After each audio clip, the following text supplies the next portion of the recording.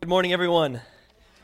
Hey, if you got a pen, get it out, because I got some things I want to share with you, and I want you to write them down if you can, if you are a person that might remember or forget them by the end of the service, because I know I would, because that's just how it is. First of all, here in 2 weeks we'll be starting our questions answers series. We have kind of the first 3 weeks planned out already, but we still have some room for some more opportunities for people to ask questions, and we want questions to be coming into the church just throughout time, so that as we have the opportunity, as the need arises, and as the chance we have to answer your guys' questions, we want to be able to do that. So please. There's one thing in your bulletin that I want to point out to you. It's on the insert, and so if you got a bulletin, at the very bottom of that insert, I want you to circle that last thing. The folks that are in charge of our food pantry want to try to begin just collecting some specific items each week of the month. So that way we know that those items will be stocked and ready to go. Now that it's only open on Thursdays for those 4 hours, each Thursday it gets used very well. We've got some incredible volunteers. They're always looking for more to come help and staff that. But each week, probably in the bulletin, I'm guessing, this is where this is going to reside. And you can see, hey, look for what's on sale. Look for what you might have coupons for, what's on the clearance bin over at Kroger and places. Anyway, I just wanted to highlight that for you to see that, because that's kind of a new feature, a new thing that they're doing, and we're excited about that. Second of all, this does not apply to everyone in the room, but I wanted to let you know the folks that we have that we support in Poland. Currently, they're living in the States, but they're still helping to direct a camp over in Poland, and we got asked to see if we might be able to put together a small team to go over to Poland later on this year and work on their camp, in particular rebuilding an amphitheater that has aged out and is ready to be replaced. So it's a simple construction project. It's not anything big or difficult, but they only need 5 or 6 folks to help out with that, or 8-ish, somewhere in that range, a small group. There's about 4 of us so far that are on board, and we just wanted to throw it out there to see if God led anyone else to join us. We need a couple more in order to for sure be able to go. And what I wanted you to write down were the dates. It is September 16th to the 24th, September 16th to the 24th. Here's ways you can help. If you're immediately like, I would love to go to Poland and help rebuild an amphitheater, then obviously that's why God wanted me to share that with you. If you can't, that's fine. Please pray for that trip, that it happens, because right now there's still some uncertainty. We want to make sure that we have enough people to go and do the work. But on the second hand, you can also pray how God might want you to help out with that trip, to help those that are going be able to finance it and things like that. So it is fairly soon, but since it's such a small group, that's pretty easy to navigate and to negotiate all those logistics to get folks there. So it's September 16th to 24th. There are men and women going. We could use a couple more guys for sure, but that's where we're at with that. We want to let you know. Lastly, we want to just continually give you information, but we don't always have information to give. And so when it's appropriate, I'll make sure to give it. And I want to let you know that this last week we were able, as a leadership and staff, to interview someone for the children's ministry position.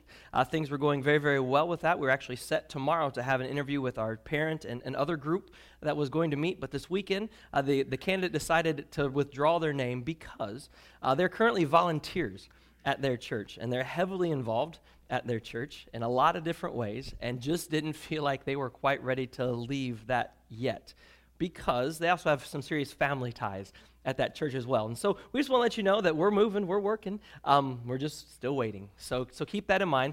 With that being said, Marcia Kirshner has filled in for the last 3-4 months now at this point, and we told her, hey, if you can last till the end of June helping us out, just getting things organized, making sure the teachers come, handing out the lessons, things like that, we would appreciate it. And so here in the next couple weeks is going to be her last week of doing that. And so, yes, we're looking for someone to replace her, but more importantly, we're looking for people to make sure you tell her thanks for us, because she's been a tremendous asset to what's happened around here and keeping things going and keeping our students, if you will, fed over these last several months. And it's such a blessing to have her helping out. So she's not quite done yet, and she's still going to serve. But just wanted to let you guys know that as well, and make sure you join us in thanking her for her time doing that. All right? So hopefully last week, everybody that was here, you have your plans ready to go for today, right? You had a week to prepare for your opportunity this week. If you weren't here last week, that's perfect. Those that were, now you know who it is you're supposed to talk to, who it is you're supposed to invite. I'll go one more and then I'll switch. Okay? If you weren't here last week, let me fill you in a little bit. They'll fill you in the rest later. A little bit of info. We want to intentionally strive to build community here at Berea. You got it? Yay, perfect. Good transition time. I don't know. Who knows why it's doing that today. But that's not going to happen by itself. It's not going to happen on accident. It's only going to happen through a lot of prayer and intentional efforts on our behalf. See, Satan does not want us in this room to know one another at all. He doesn't want us to get to meet new people. He doesn't want us to hear people's stories. He doesn't want us to be part of each other's lives. He wants to come in, talk to the couple people that we always talk to, and he wants us to leave right afterwards. That's exactly what he wants us to do. It's who he wants you to be. He doesn't want us to share one another's burdens. He doesn't want us to love each other. He doesn't want us to care for one another. And so as a part of last week's message, Be Nice Within, to those within, we threw this challenge before you. And the challenge was simply this, to set out a few extra burgers or cook a little of whatever else extra you might be having for lunch, or to possibly, if you don't enjoy cooking, save a little money this week and go out to lunch with somebody you don't know after church, or invite somebody you don't know from church over to dinner afterwards, or even later on this week, but to be intentional about that, to begin praying about who God might want you to invite. Now, keep in mind, this isn't a moment. This isn't a thing that we're going to try to do once. This is who we want to become as a church. And I gave you that ultimate dream, that ultimate vision of what if you were a visitor today, and you sat down here, and somebody after service came up, introduced themselves to you, thanked you for being here, and just let you know how much it meant that you were here, and then said, hey, how'd you like to join me and my family for lunch afterwards? Now, they might reject that offer initially, but think about the transition that would happen in their mind and how they would think of you and how they would think of God's church as a representative of that church, just because you extended that simple hand to them. It's an incredible, incredible thing to do. So keep that in mind, not just today, but as time moves on. And the good news was, hey, if 2 people ask you or 3 people ask you, or you ask 2 or 3 people, you just have more plans set up for the future. And you can get those things on a calendar if you're like me. That helps in life for sure. This is a body that we are called to love one another, period. The world will know we are his disciples by how we love each other within. It's time to start showing that love in all times, in all ways. So don't forget that. Now, last week's teaching was tough. Paul did not pull any punches when talking to us in the book of Ephesians chapter 4. He was helping that early church in Ephesus become the church that God desired because they'd already strayed from that mission. We talked about how much longer we've been around as the body of Christ and how much further we have probably strayed from that same mission. So those words of Paul's identify with us completely here today. If you missed it, if you weren't here last week, or maybe you're listening to this message and you just didn't hear the one before it, this is a description of who we are called to be. This is a foundational series for us as a church moving forward. So please, it's worth your time to take a moment and go back and listen. It's very specific, it's very challenging, it's very necessary if we are to become the whole body of Christ that God desires for us to be. It's worth your time to go back and listen to the words that Paul shared with us. It's absolutely foundational to us as a church moving forward. It's a call for us to change, all of us, every single one of us. It began last Sunday, and it's something we're going to continually reference from this point on in the future, and we'll point people back to that date and that message, which they can watch or listen to online anytime. Here's the thing. We need everybody to participate in this movement. It can't just be a few of us. It won't work. It's got to be everybody, because he will know whether we're doing it. And here's the reality. The world knows we are his followers by our love for each other, but guess what? They'll also know what we are if we don't love one another. So keep that in mind. So now, we're working on our love for each other. Now it's time to start doing a little different outside of this place, because if we start to do this well, people will take notice. It might even have started last Sunday, or it might even start today after church when you go out and you go to dinner, or you have people over and you begin to talk about life and family and Jesus and the church, and people overhear this. And so today we're going to shift our focus to round 2. Be nice to those without. Now, let me explain. Last week was within. This is now without. Yes, actually, those words do mean the opposite. We just don't use the word without that way anymore. But there's additional ways to look at it. Be nice to those without or those outside of the faith. Now, you know, hopefully by now, I love to call them pre-Christians. In my mind, that's all they are. There's only two types of people in the world. Those that know Jesus, those that love Jesus, those that have accepted Jesus and given their life to Jesus, and those that haven't yet. And that is such a key concept for us to mentally understand. They haven't done it yet. Don't ever say they will never, because the Spirit can move to change anyone. There's all kinds of terms that the church uses to talk about these kinds of people. Words like non-believers, unchurched, the lost, all of those things are true, absolutely, and they're accurate descriptions, but they all kind of have a little bit of a negative tone to them, don't they? I mean, do any of you enjoy being called lost? Think about it. Might be true, but you might not want to admit it, or you might not even realize it just yet. So what I want to do is think about it this way. I believe the terms that we use to describe those that don't know Jesus yet kind of reflect a little bit of our opinion of them, how we feel about them. And I want to ask, does Jesus have a negative opinion about those people? Well, of course not. Romans 5:8 is very, very clear, but Christ demonstrated his own love for us in that while we were still sinners, he died for us. That's how much he loved us before we came to know him. We must never forget that. So today, we're going to start by reframing our ideas, our thoughts about how we think about those who have yet to learn about and accept the endless, unconditional love, grace, mercy, forgiveness, hope, and life found in the name of Jesus. I'll repeat that because those words should excite you. They really, really should. We're going to begin talking about people that have not yet accepted the unconditional love, grace, mercy, forgiveness, hope, and life that's found in Jesus' name. That is what we have to share with those outside of our faith currently. And we're going to start by looking at the passage in Colossians chapter 4, beginning in verse 2. Now, we're going to read this passage 3 times throughout the message. It's a very short passage. Okay, so go ahead and turn there, open there. You need a Bible. There should be one right under the chair.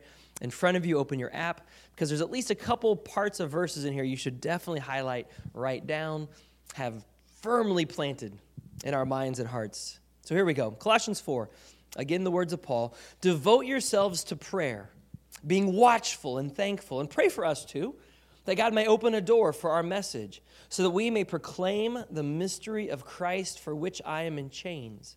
Pray that I may proclaim it clearly as I should. Be wise in the way you act toward outsiders. Make the most of every opportunity. Let your conversation always be full of grace, seasoned with salt, so that you may know how to answer everyone. Now, a quick note on the letter to the church in Colossae, otherwise known as Colossians. It is a short letter, but it is an incredible letter. It covers so much. Paul weaves his way through some very specific things. First, he starts with his passion for the church and for Jesus. He lets them know repeatedly how much he loves them and how much he loves Jesus. He spends a big chunk of time reminding them of the supremacy of Christ, how nothing is above Christ. You cannot put anything in your life, anything in the church, anything ahead of Christ. He is in all and over everything. He teaches them to set their minds on things above, not things of this world. Some famous passages come from the book of Colossians. He teaches them to set their minds on those things, and then he says, rid yourself of everything else: anger, rage, malice, slander, filthy language. Those in the church should have nothing to do with such practices. Harsh words, yes, but it's the truth, especially toward each other. He made the same case in Ephesians last week that we studied. Why? Why are our words so important to our faith? Why are our actions so important to who we are as believers? Well, simply put, our actions toward each other affect our witness for Jesus. If we treat each other terribly, if we speak terribly about one another, if we speak terribly about Christ's bride, it destroys our witness for Jesus. You cannot reach people for Christ if that is your attitude. Quite honestly, he doesn't want you with that attitude to reach people for Christ, because it's going to teach them the wrong way to worship, and that's a bad thing. These same rules also can apply, if you will, to how we treat outsiders, those that don't know Jesus yet, those pre-Christians we were talking about. So I'm going to read this passage from Colossians again. Yes, Paul is asking for prayer for himself, but the things he's asking for prayer for are the exact same things we are called to do as followers of Christ. So listen to this prayer in relationship to you. Devote yourselves to prayer. Be watchful, be thankful, and pray for us too, that God may open a door for our message, so that we proclaim the mystery of Christ for which I am in chains. Pray that I may proclaim it clearly as I should. Be wise in the ways you act toward outsiders. Make the most of every opportunity. Let your conversation always be full of grace, seasoned with salt, so that you may know how to answer everyone. So as we apply this to ourselves, let's just ask the question, do we devote ourselves to prayer? In our actions, in our interactions with other people, do we devote those interactions to prayer? Here's our challenge for the week. Each week you're going to have a new one. Here's this week's. Every day, I guarantee it, everyone in this room, youngest to oldest, every single one of you, there's something you do every single day. Probably every morning. Something you do every single morning. I don't know your routine, but I want you to go through it right now. What's something you do every single morning? You got it? Is there something in mind? Every day you do this. I don't care if it's Saturday. I don't care if you sleep in. I don't care if you stay up late. Every day you're going to do this thing. Okay, when you do that thing, whenever it is, whenever you do that thing, as you're doing it, take time and say this very simple prayer. God, I want to pray today that you give me an opportunity to show your love to somebody. Period. That's it. So if it's brushing your teeth, hopefully all of you brush your teeth every day, I don't know. But I'm just assuming something. Whatever it is, that thing that you religiously do every day, while you're doing it, I just want you every day to pray, God, just give me a chance to show your love to somebody today. That's it. Simple as that. Nothing complicated, nothing hard to understand, not big flowery words. God, just give me a chance to show somebody your love today. Pray it every day. And then pay attention. And then pay attention because you might still be at home when that opportunity arises. You might not have left home before you have a chance to show the love of God to a family member, maybe even an unbelieving spouse or a child. Maybe it's on the road on the way there. You stop to get gas. Maybe it's when you get to work. Maybe it's when you go to lunch. It could happen anywhere at any time. But here's what I know. God will put people in your path throughout the day. And you will recognize, if you're paying attention, who those are. And you will recognize if you are successful. You will probably also walk away sometimes and have that gut feeling like, oh, I prayed for that opportunity, didn't I, God? And I missed it. You might have time to make up for it. You might not. But at least you'll begin to focus and to think about it. Now, I, like you, have a lot of passages in the Bible that I really do love. And one of people's favorite questions to ask other believers, especially pastors, hey, what's your favorite Bible verse? Don't ask me. Just don't ask me because I'm not going to tell you because I don't know. I don't have one. Okay, it's completely determined upon my season of life in that moment or maybe even that time of day, what my favorite passage might possibly be. Some of you are probably that same way.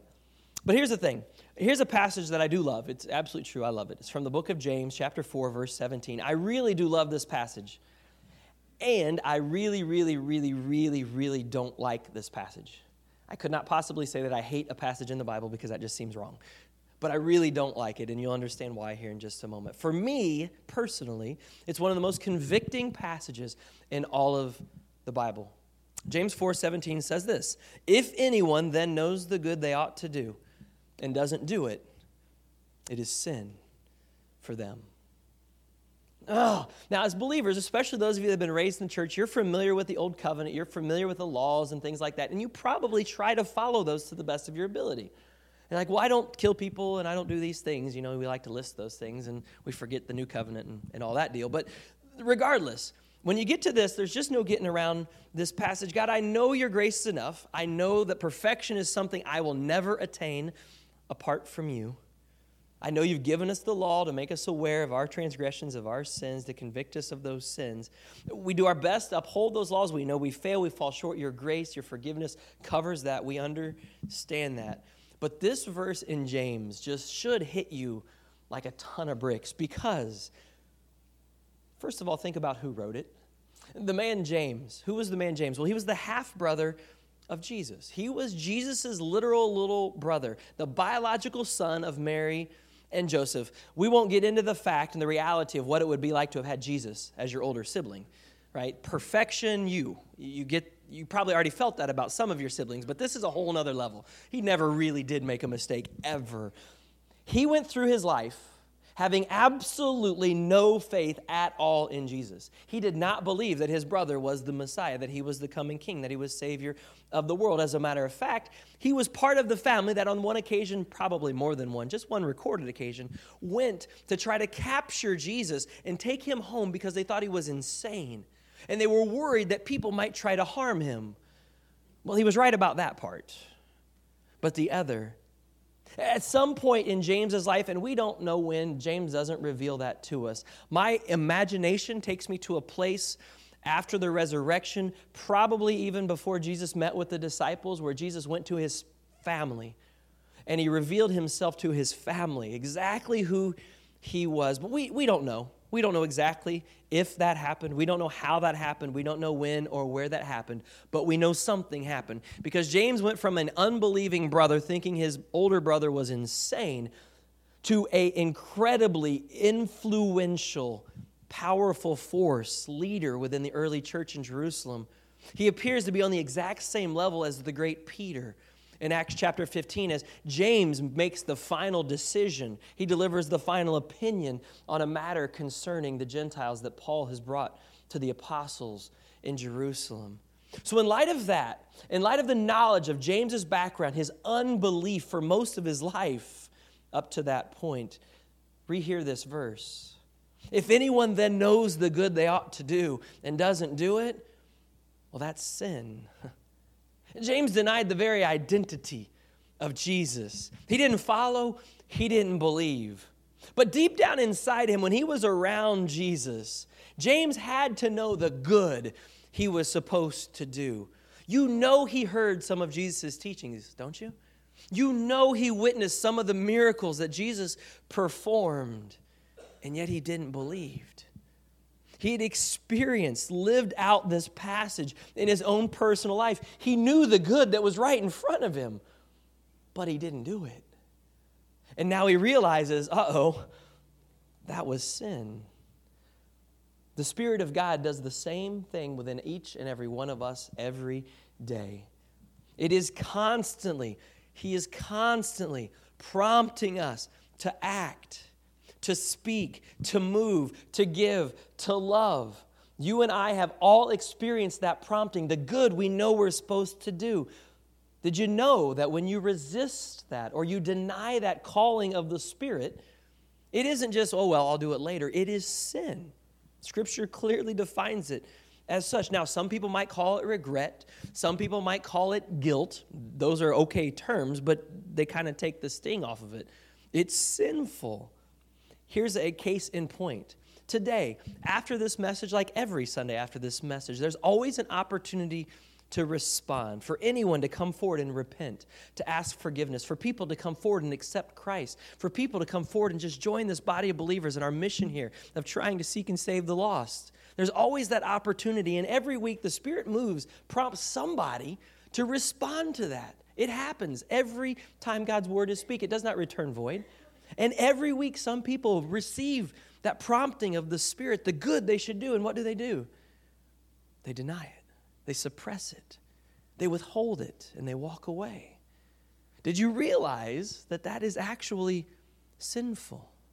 And then there's so many different directions that you could take it. It's a personal sin with you and the Holy Spirit, but it goes beyond that because your witness could be the thing that changes somebody else's eternity. Did you know that? When you make a decision, when you pray, when you submit yourself out there for people to see your witness, someone else's life could be changed for all eternity. Did you realize that? We don't want to miss that moment in the church. That's just our personal life.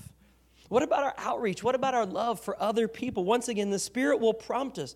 He will lead us. Are we listening as a church? So I ask you, will you commit every day from now until God takes you home? That thing that you do every day, will you take that time as you do it to just pray, God, just give me a chance to show somebody your love today? That's it. That simple, simple prayer. Because if you do, as soon as this moment when you leave here today, or maybe even before you leave, or maybe as soon as you're done listening to this message, don't be surprised at all if God tests you in this challenge right away. Could be after church, could be at lunch, could be this evening, could be a stranger, a family member, a spouse, a child. It could be anyone. You'll do this every day, and you'll have a chance to show God's love to someone, to do the good you know you should do. I just ask, will you do that? Will you join me in that challenge? I'll be doing it right along with you. Now, some people might ask the question, how? How do I respond? How do I do that? I don't even know what to say. Well, first of all, if you're a person that doesn't extend themselves, you're maybe kind of a shy person or an introvert a little bit, I understand that. Evaluate yourself. You don't really like to deal with people. Are you a person that loves to order everything from Amazon? Are you a person that always uses the self-checkout because you don't even want to talk to a cashier? Are you a person that doesn't like to make phone calls? Just doesn't like to interact with people in general? If that's you, it is going to be a little bit of a lifestyle change. But here's the thing. The more you try it, the more you practice it, do you realize the more like Jesus you're becoming? And the more natural it will be. Did Jesus avoid the people? When it was certain times, yes, absolutely he did. He needed time alone too. And you'll be answering the call of the Spirit. He'll make it easy. He'll make it easy for you. Colossians 4, verse 2. Devote yourselves to prayer, being watchful and thankful. Pray for us too, that God may open a door for our message, so that we may proclaim the mystery of Christ for which I am in chains. Pray that I may proclaim it clearly as I should. Be wise in the way you act toward outsiders. Make the most of every opportunity. Let your conversation always be full of grace, seasoned with salt, so that you may know how to answer everyone. So Paul lists 6 action steps in this passage. There's even a place to write them down, but you can look at the passage and figure them out for yourself. They're very simple. First of all, he reminds us to devote ourselves in prayer. Did you realize that if you commit to doing this, it's not you doing it? If you commit to this lifestyle, it's not you doing it. It's God's thing. It's who God wants us to be. He's in charge. We devote ourselves to prayer. I'm not in control. I'm just asking God, what is my role in this? How do you want to use me in this process? The second action step, if you will, be watchful. Pay attention. Pay attention to God and what he's doing. Pay attention to other people. People are not people watchers anymore. They don't watch body language. They don't watch facial expressions. They don't watch the way people stand and carry themselves. They don't watch the way people interact with one another. They don't pay any attention to that because we're such a hurry to get on to the next thing. If you'll just pay attention for a moment when you're conversing with someone, you can instantly tell so many things about what's happening in their life. So pay attention. Seek opportunities to interact. Look for creative ways to show the love of Jesus to others. The Spirit will prompt you. Be thankful. Be thankful for every opportunity you have to interact with other people. I know I just said that. Be thankful for opportunities to interact with other people. I know some of you are thankful to get away from other people. Depends on your job. I understand. But think about that. Regardless of how they treat you. Remember, as Paul's writing this letter, and he's reminding people to be thankful, he is literally, physically in chains. It seems like maybe you and I have a little more to be thankful for, don't we? In our lives, none of us are currently in a prison bound. Pray for that open door. Pray for that open door, that simple prayer that I've challenged you to pray every day for God to give you a chance to show his love to someone today. As simple as that, why wouldn't God answer that prayer? Can you think of a good reason why God would not open that door for you to just show his love to somebody, anybody? I can't. I truly can't. Pray for clarity in your words and in your actions so that whatever kindness you show, whatever love you show someone else, that they understand where that's coming from so that your words are clear to that person you're reaching out to. The last one, wisdom. Be alert. Be alert. Pay attention to the way you treat others, especially those that don't know Jesus yet. We don't realize this, but sometimes our actions and our words could, in fact, drive people away from Christ. Case in point, you ever talk to a waiter or waitress? You know what the first thing they'll tell you who the worst tippers are? Christians. Yeah, all the church crowd. People go out after church. They're the worst tippers. Ask. Ask your waiter or waitress how they feel about Christians. Make the most of every opportunity. Yeah, it's that serious. I can give you a simple illustration. I used to travel the world with teenagers. Now I get to travel with adults. Anyway, I used to travel the world with teenagers. And teenagers, when you bring a group of 60 teenagers into a restaurant, they're not happy to see you. Okay, they're just not. They don't want you there. They want you to leave immediately. And so a long time ago, we put in a simple policy. Hey, here's how we're going to do it. Okay, we're going to go and we're going to have a good time. We're going to have fun. We'll try not to get too loud and obnoxious, but here's the priority. When we leave this place, it's going to be cleaner than we found it. That was just a standard operating procedure for our youth group. Anywhere we went, we leave this place cleaner than we found it. It got to the point where we didn't even have to tell the students that anymore because our upperclassmen would always instruct the younger ones as to how things were supposed to work. This played out so much so that sometimes we would help shut down restaurants because we get there late at night and we would literally be mopping the floors and cleaning the tables for the people over there. I didn't lead that. The students led that because they adopted that principle. And wouldn't you know, we got the weirdest comments about this big group of teenagers over on this side of the restaurant. Where are you guys from? What's wrong with these kids? Like, they're so nice. They're so well. We had another little policy. You ever walked into a fast food restaurant with 60 teenagers in line? What do? Walk right back out, right? So we had this standard procedure. Whenever we saw someone come in the door, we had a name for them. We called them real people. And we said, let the real person go to the front of the line. Make the most of every opportunity. Think about what that just meant. They see this youth group. They see these teenagers because a lot of us would have Christian shirts on and stuff. They knew who we were. And we just invited them to cut all of us to get in front of the line. Wait, that's not a normal impression of followers of Christ. We're fighting to be the first ones in line. We're rude, impatient, not wanting to wait our turn for things so many times. You see, the impact you can have is substantial, even in the tiniest little circumstances. Make the most of every opportunity. That should be a catchphrase here at Berea. That should be one of our missions here at Berea. Make the most of every opportunity that God gives us to love each other and to love those that don't know him yet. So what does that look like in your life? How can you make the most of every single opportunity? I know there are people that are listening, thinking right now, thinking, I don't have time for this. I can't commit to doing something else in life. This is just too much for me. Here's the beautiful thing. This isn't an event. This isn't an appointment. This isn't an extra meeting. This doesn't take any extra time. This is a way of life. This is a lifestyle. It is who we are to be from this moment on as followers of Jesus. It is not, I repeat, it is not something else to do. It is who we are to be. There's a very big difference. Paul ends this by specifically drawing our attention to our language, to the words in which we use. Always let your words be seasoned with salt and full of grace. When you interact with others, do your words, your interactions with them, leave them thirsty for more? Or do they leave a really bad taste in their mouth? How many of you remember it's old, so it's going to date some of us, the old Lay's potato chip commercial? No one can eat just one. Now, did you know that they've actually got lots of scientific research out there? Truthfully, it's there. You can go look it up online. Why that's the case? Why you really can't just eat one now? You can, but it is hard to only eat one of them. I read a couple of those studies just for fun because that's kind of the weird things that I do for fun. And I read them and went, this was way simpler than that. Guys, it's the salt. It's the salt that makes you want to eat more. See, if something is seasoned just right, it just makes your mouth water, like mine is now.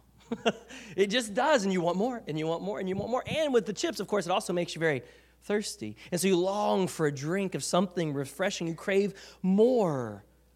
Here's the thing. That exact same thing is true of the love of Jesus. Once you experience it, truly experience it, especially from other people, you long for more of it. You desire more of it. You crave it. People were created to live within the love of Jesus. It's the only thing that satisfies our words, our actions to those that do not yet know Jesus. They're either going to have a bad experience or they're going to have a good experience. Maybe as growing up as a child, they had bad experiences with Christians. Maybe they've walked away from their faith. Maybe our words filled with salt and with grace, our words which have been prayed over. Did you realize God can use those words to bring people to him for the first time or back to him for the 10th time? It does not matter. Last week we focused within, who we are to be as people of God, how we are to speak to one another, how we are to speak to each other and about each other and about the body of Christ, the church. We want Jesus to create an environment here where people will be able to fulfill their desire to be fully known and fully loved by God first and foremost, but by us right behind. We want to strive to be that beautiful bride of Christ that he desires us to be. So it's time to reach out, to do the good we know that we should do, and to love those that do not yet know the love of Jesus or have forgotten about it from their youth. To guard our tongues, to choose our words very wisely, to gracefully share the love of Jesus with those who are without. Because the reality is they aren't the only ones that are without in this moment, because we're without them. You ever thought about that? They're without Christ. They're without knowing the love of Jesus. But without others, we can never become the church that God desires for us to be. There's a really famous passage that's often quoted in the church, 2 Peter 3:9. And it's usually quoted as an evangelical kind of passage. I'll read it to you. The Lord is not slow in keeping his promises, as some understand slowness. Instead, he is patient with you, not wanting anyone to perish, but everyone to come to repentance. Now, we usually use that telling people, hey, God's waiting on you. He's patient with you. He wants you to come to Christ. But have you ever thought about maybe he's waiting on you? You? Because if you go and read a little further in the Bible in this book called Jude, you see that God wants us to snatch people from the fire. He's waiting patiently for us to go and snatch people away, to go and show them his love. Don't miss that opportunity. Enjoy the challenges you've been given so far and feel free to respond as the Spirit moves you even today. If your language, if your words, if your behavior toward the church, in the church, toward others hasn't been what God requires of us, then repent. Ask him for forgiveness moving forward. As you begin to pray, maybe even as soon as today, for that specific moment to show God's love to someone. Maybe before you can do that, there's something between you and God that you've got to get through, or something between you and a brother or sister in Christ that you've got to get through before you can truly commit to that. Enjoy your lunches today. Enjoy hanging out with one another, getting to know each other. Make this a habit. Father God, I thank you for this morning. I thank you for your words, even though they're challenging. Father, they're difficult for us. They're simple. They're so simple. They're so easy to understand. There's no mystery around your teachings. But Father, our world has changed us into people that don't like people because of the way people behave, because of the way people interact. We love to throw that burden on others, but let's be honest, it goes right to our heart as well. Because of the way we treat others, the way we interact with people, Father, we've fallen short. And that's a reason why people aren't being reached for Christ. And Father, we as a body of Christ need to change within who we are, how we treat one another, how we think and feel and speak about your bride, your beautiful bride. And then we need to begin to change our focus to those that are without you in this life. Give us opportunities to show them your love as soon as today. We can't wait to see how you begin to move in each and every person's lives. In Jesus' name we pray. Amen.